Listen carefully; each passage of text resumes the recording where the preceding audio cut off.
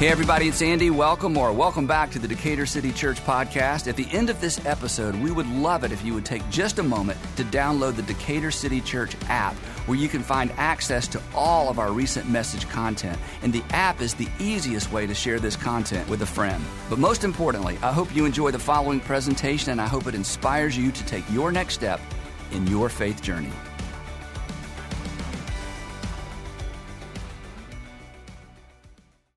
Now, here's something that you perhaps have heard about before, and if you haven't heard about it before, you're about to hear about it now, and you can talk about this tomorrow at work, and people will think you're smart if you haven't heard about this before. Did you know that it's easier to stay warm than to get warm?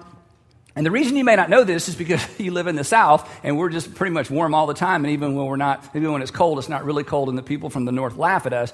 But people up North, they know this, that it's much easier to stay warm than to get warm. And the reason is because when you get cold, when your body loses its warmth, your body goes into overdrive, and it burns more fuel to create more heat. And the blood vessels, you probably know this, at the surface of your skin begin to contract, right? And it reduces blood flow because your body is smarter than your mind. Your body knows, we have to protect the vital organs. And so it really creates stress for the entire nervous system. So it's easier to stay warm than to get warm, because when you're getting warm, you're burning more calories, you're burning more fuel, and your nervous system is stressed out. And the same is true for your money.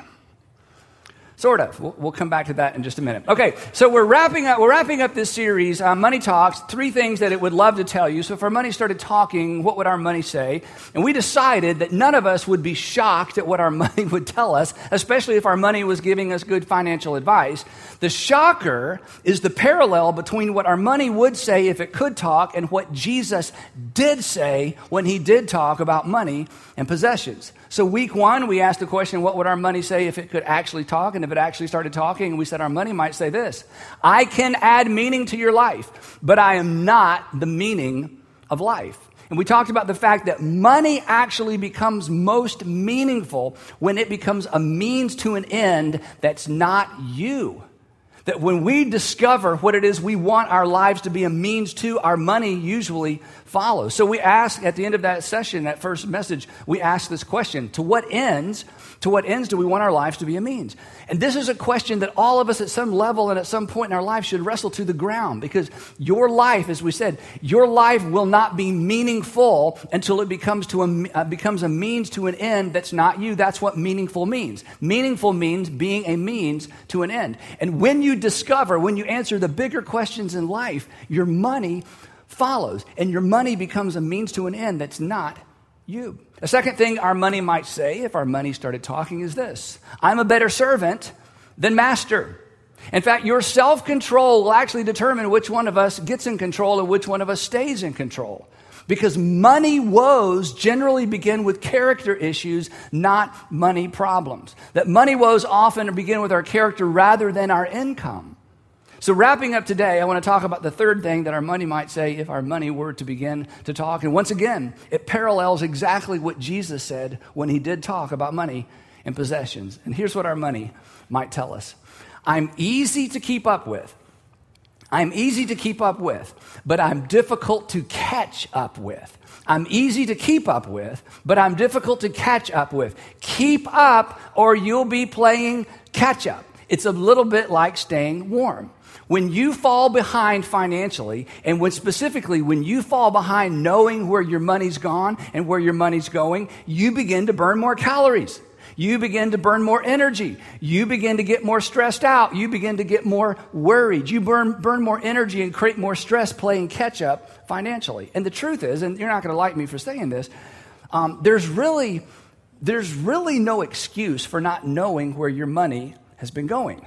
There's really not a good excuse for not knowing where your money went. We should, when it comes to money, not love and not relationships and not a lot of other things, but when it comes to money, we should never find ourselves saying, well, it seems to me, or, well, I'm not sure, or well, that can't possibly be, right?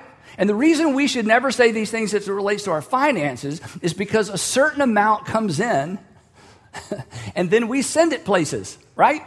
A certain amount comes in. You know how much comes in, or you should know how much comes in. And then you and your husband or you and your wife send it places. So, and I've said this before if it sounds familiar, so consequently, we should all be knowing where our money is going, right? We should all know this. There should be no mystery about where your money is going. There's mystery when it comes to love and romance. There's a lot of mystery when it comes to raising kids. There's a lot of mystery when they become middle schoolers and high schoolers. There's a lot of mystery around certain decisions.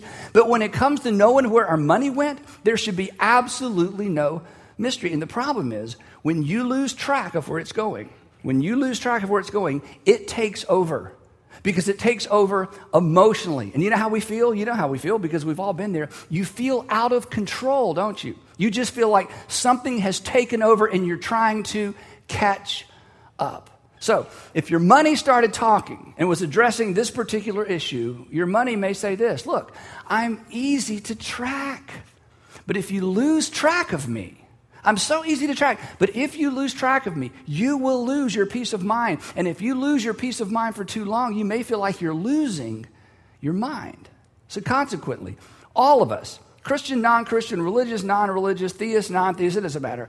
All of us need a plan for tracking our spending so we're all knowing where our money is going. And this is true whether you have a little or a lot. And the problem is, when I talk to people on the two extremes, the people who don't have much, it's like there's no point in keeping up because it's hard to keep up. The people with a lot are like, well, I don't need to keep up because I have so much, I don't really need to keep up. But what we're going to discover today, especially if you're a Jesus follower, is that there's every reason in the world to keep up with where your money's going. We all need a plan to track our spending, whether you have a lot or a little. And I'm not talking about a budget, right? Which for some of you is great news, because what is a budget? You're thinking, well, I think it's a waste of time. I know, no, everybody should to some extent have a budget, but what is a budget? A budget is a theory, right? It's a theory that rarely reflects reality, right? Now, at work, you're super careful because at work, somebody's looking over your shoulder, and at work, you know, there's consequences, even though there's a little bit of margin at work. But in terms of our personal budget, our family budget, it's a theory that rarely reflects reality. It assumes a specific future, and none of us can predict the future to that level or to that degree. It's great for estimating, but the other problem with a budget is where it lives. Where do budgets live? Budgets live in desktop folders, right? You created it, it was perfect, you did Excel, or you had colors, it was beautiful, you put it in a desktop folder, and it has lived there ever since. It's safe, you know exactly where it is, but nobody looks at it because it's not dynamic.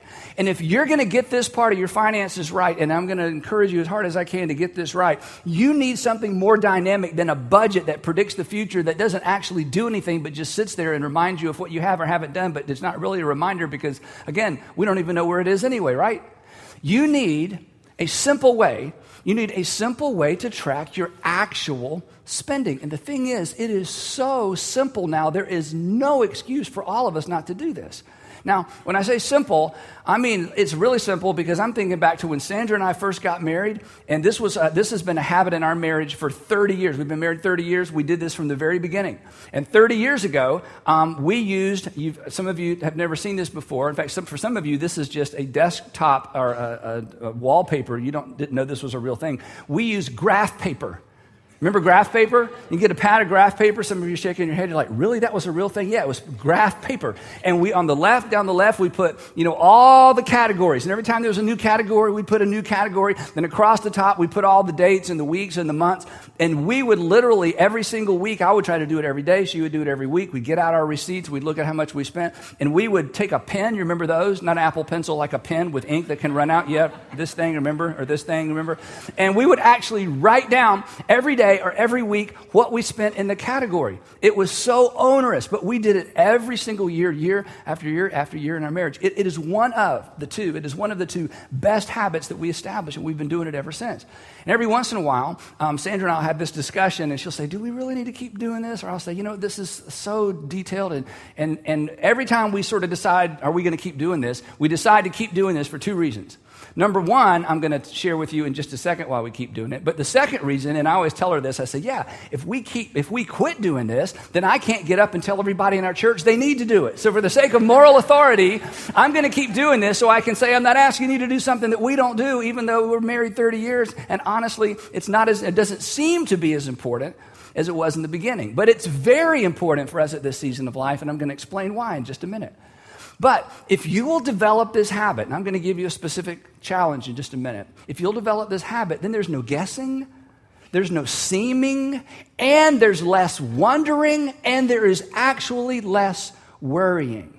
Because, and I made this up myself, when you know you're going to log it, you're more inclined to hog it. You like that? So last night we were talking about this. Sandra said, that's not good, okay? The word hog sounds like you're being selfish. So she came up with one. So this is her version of the same thing. Okay, you can decide which one you like. Hers is this. When you know you're going to record it, you'll be more inclined to consider whether you should afford it.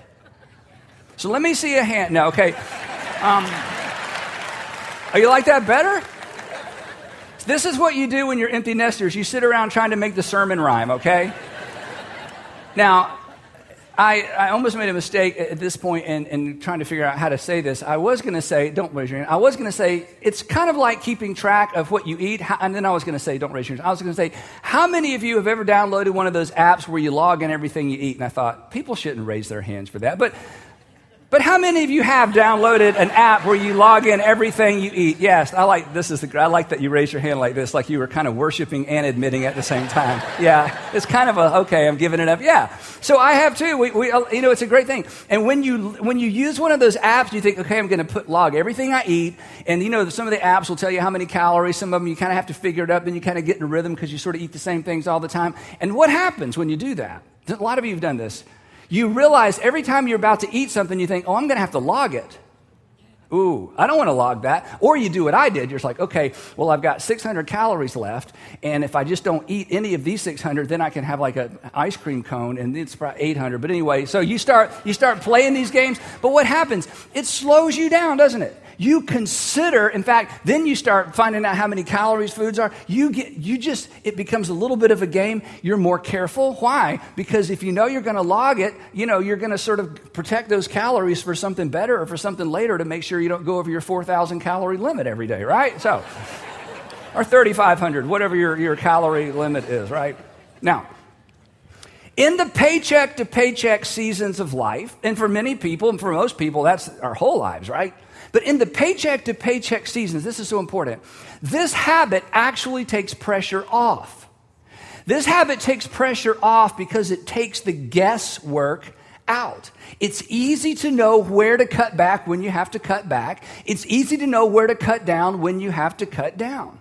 And there were 2 seasons in our lives as married couples where we had to take significant steps back financially. And going backwards financially is not easy. I don't care how spiritual you are and how mature you are. It's just not easy when you realize, we've got to spend less. And this happens to everybody. You go from 2 to 1 incomes, you lose a job, you move, there's a setback, you decide, one of your kids decides to go out of state to college, and it's like, oh my gosh, we're going to have to make cuts.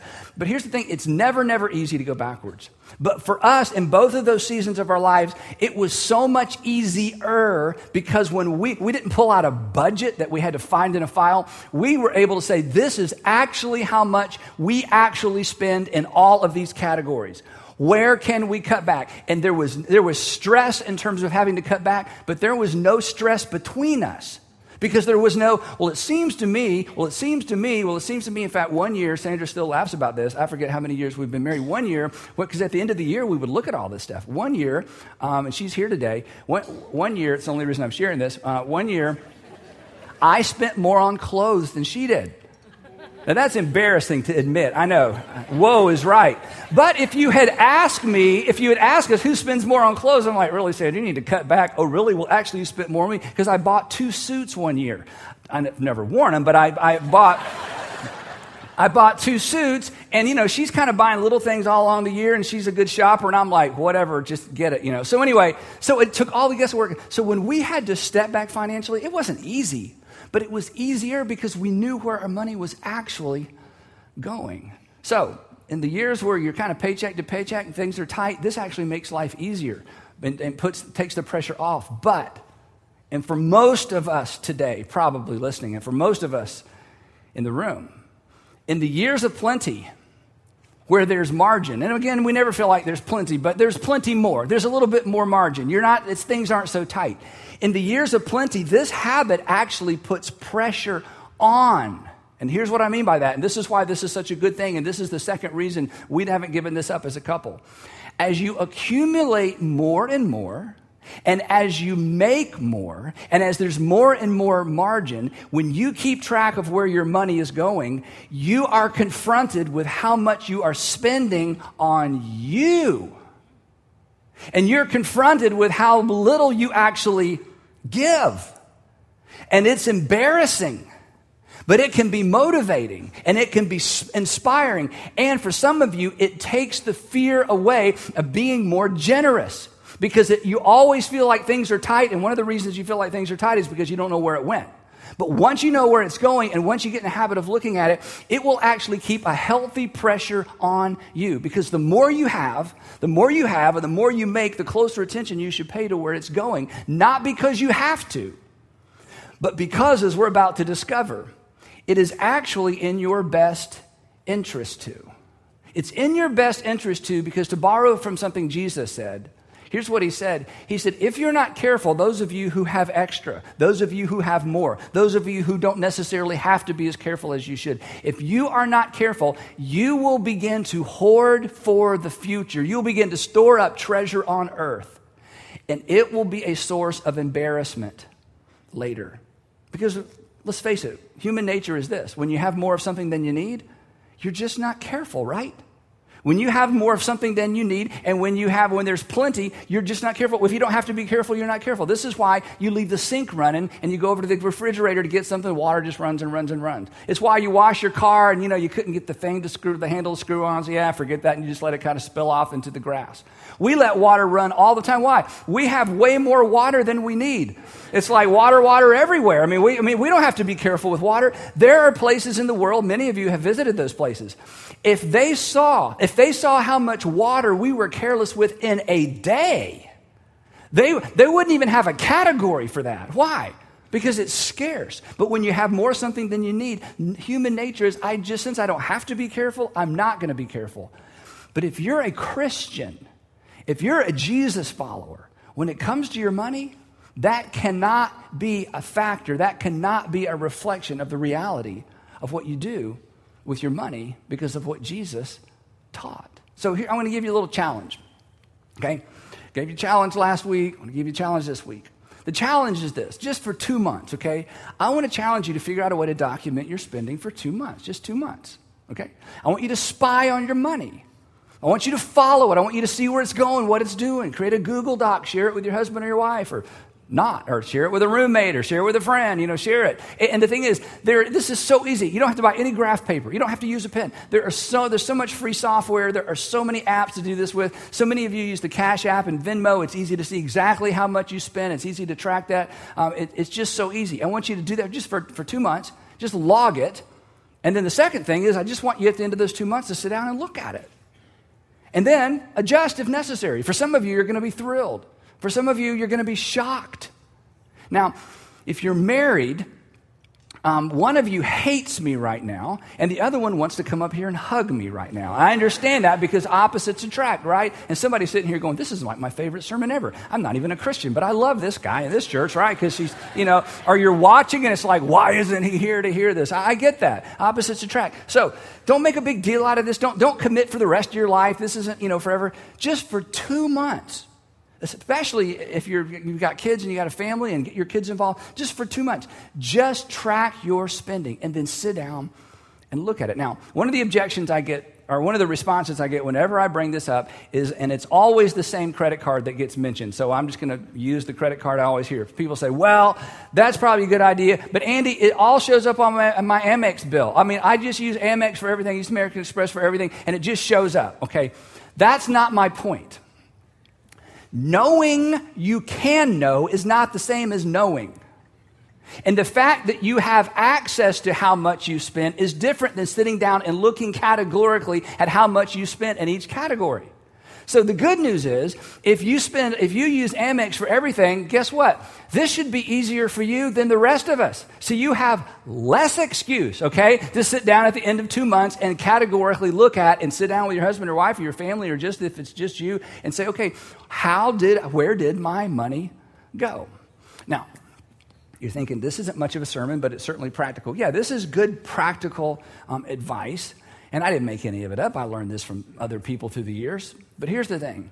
If you're a Christian, if you're a Jesus follower, this goes way beyond practical, and this goes way beyond helpful, because Jesus actually taught specifically as to why this is such a big deal.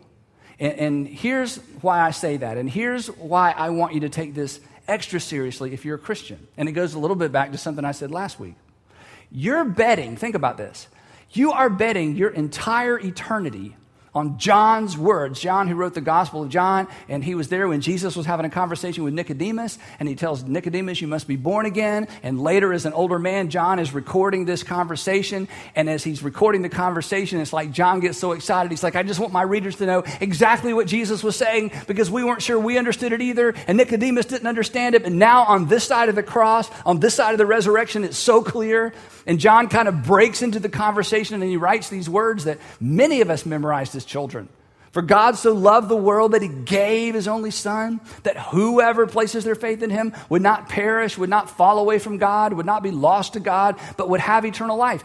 And many of you, if you're a Christian, you prayed some sort of prayer as a child or teenager or college student or maybe an adult. And what you said is, God, I believe Jesus is your son, and I'm trusting you through him with my entire eternity. So you've already trusted the teaching and the words of Jesus for your eternity, right? And beyond that, you've actually defined your relationship with God based on Jesus' invitation to address him as Father. That many of you, when you pray, you begin your prayer, Dear Heavenly Father. And the reason you do that is because when Jesus taught his disciples to pray, he said, when you pray, pray like this: Our Father who is in heaven. Besides that, he said, your Father, your Heavenly Father, knows what you need before you even ask. And you've accepted that. So you've trusted God with your eternity. You've defined your relationship with God based on what Jesus taught. So why would we not lean just as heavily on what he said about money and possessions? I mean, when you're sick, you ask him to intervene in your health. When your children are prodigal, you ask him to intervene on behalf of your children. When your children are about to go away to college, you pray for God's protection. In other words, if you're a Christian, you invite God in on everything you can invite God in on. Why in the world would we hold back when it comes to our money and our possessions? And let me answer that for you. Because on all those other categories, you have no control over them anyway, so it's easy. And number two, many of those categories you can't see. And this is why Jesus is so brilliant. This is why I believe the New Testament actually reflects his teaching. This is why he's the master teacher, the master storyteller. And even if you're not convinced he's the Son of God, it's why you should lean into the teachings of Jesus. Because Jesus, 2,000 years ago, knew your money and your possessions is where the rubber meets the road in terms of your ultimate devotion. And it's so much easier for you to give your heart to Jesus than your money to Jesus.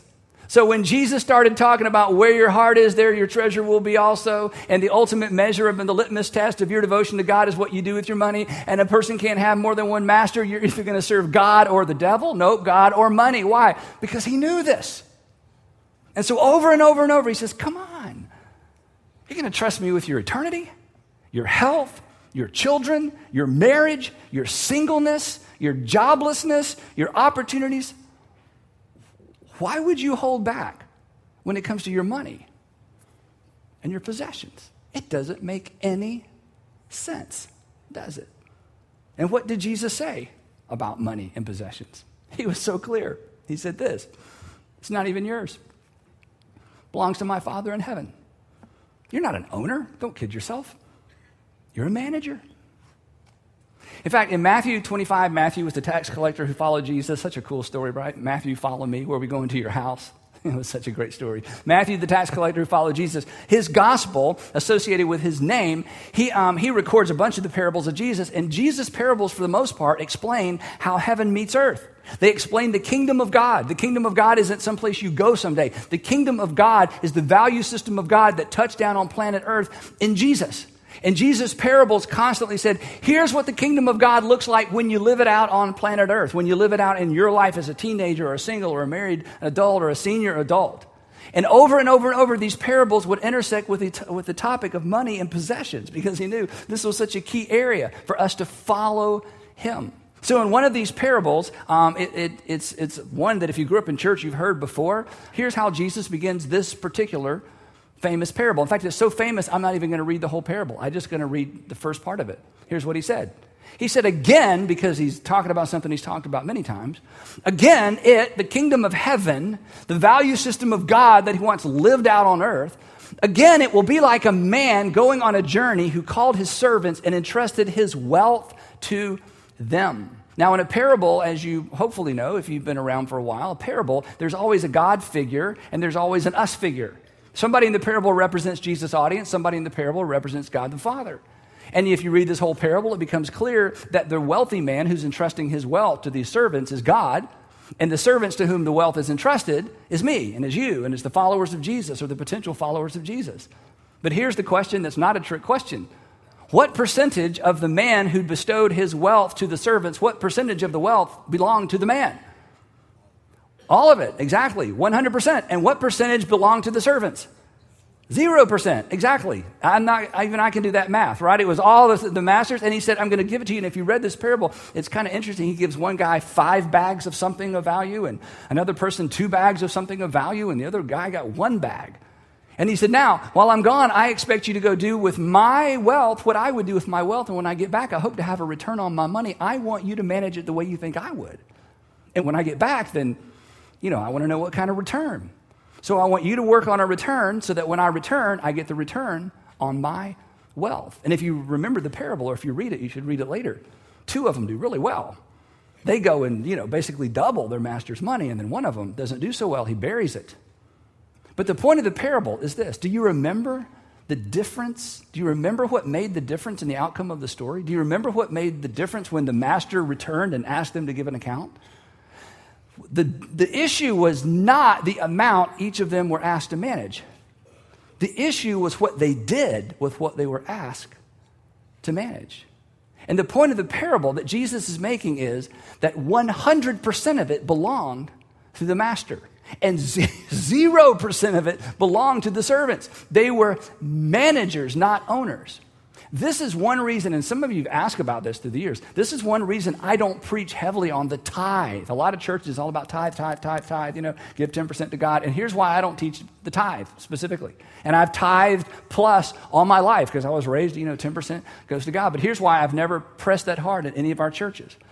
Because the idea of a tithe leaves the false impression that 100% of it's yours.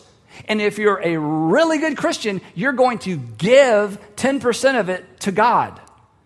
And then when you give your 10% to God, God is so happy. He's like, what?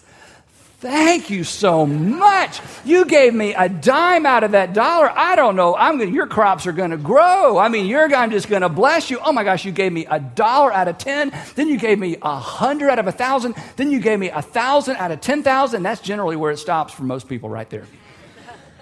Once they get 3 circles at the end of a 1 or a 2 or a 3 or the 4, they think, you know what? I'm giving so much more than most people. And when I think about what I could have done with that money, and that's where it ends. And God's going, seriously? You're hung up over a 0? You think that's a lot of money? Okay, wait. You think that's a lot of money?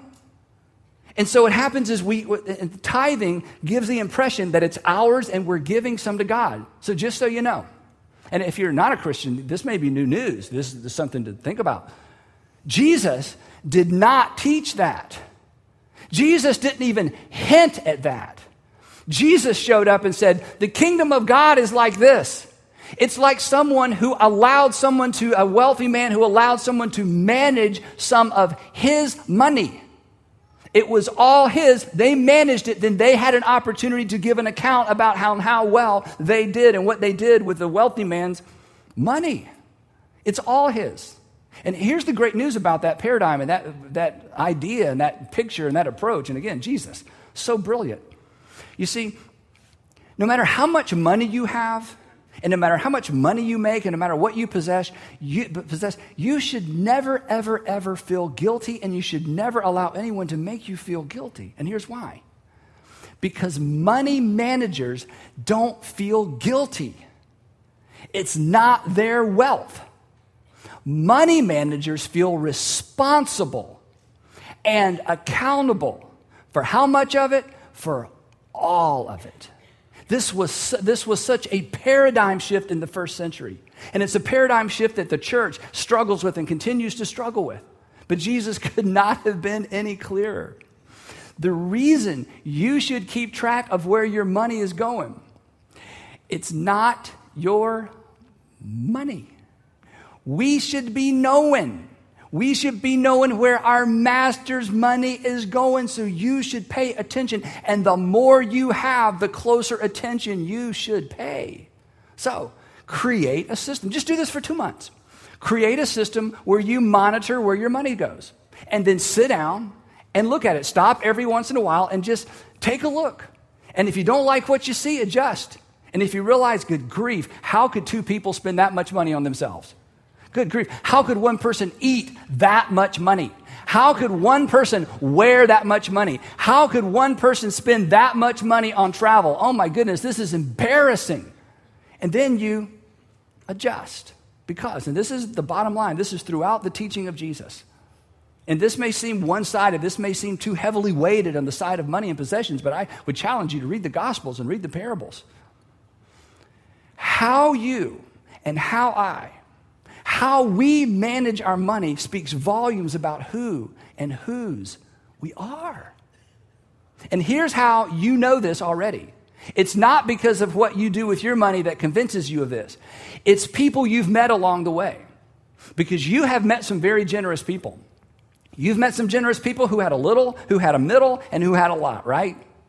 And when you saw what they did with their home, when you saw how generous they were with their car, when you saw how generous they were with their possessions, you walked away from those conversations or those encounters thinking, wow, that person is the real deal. I can't hear their prayers. I don't know about their secret habits. I don't know what happens behind closed doors. I don't know how they parented their children. I don't know what's going through their mind in church. I don't even know their church attendance habits. I don't know any of that. But my goodness, they are the real deal because of how they manage their money and their possessions. And Jesus, so brilliant, knew the very same thing. So how you manage your money says so much. It says probably more than anything else about who and whose you are. So, come on, pay attention. If you pay attention, you will live better. You will love better. You'll definitely be more generous. You will have less fear, and you will have far more purpose. If our money could actually talk, what would it tell us? I think it would begin with telling us, hey, I can add meaning to your life, but I'm not the meaning of life. Our money would tell us I'm a better servant than I am a master. But ultimately, it's your self-control that determines which one of us gets in control. Our money would tell us, hey, I'm actually pretty easy to keep up with, but I am difficult to catch up with.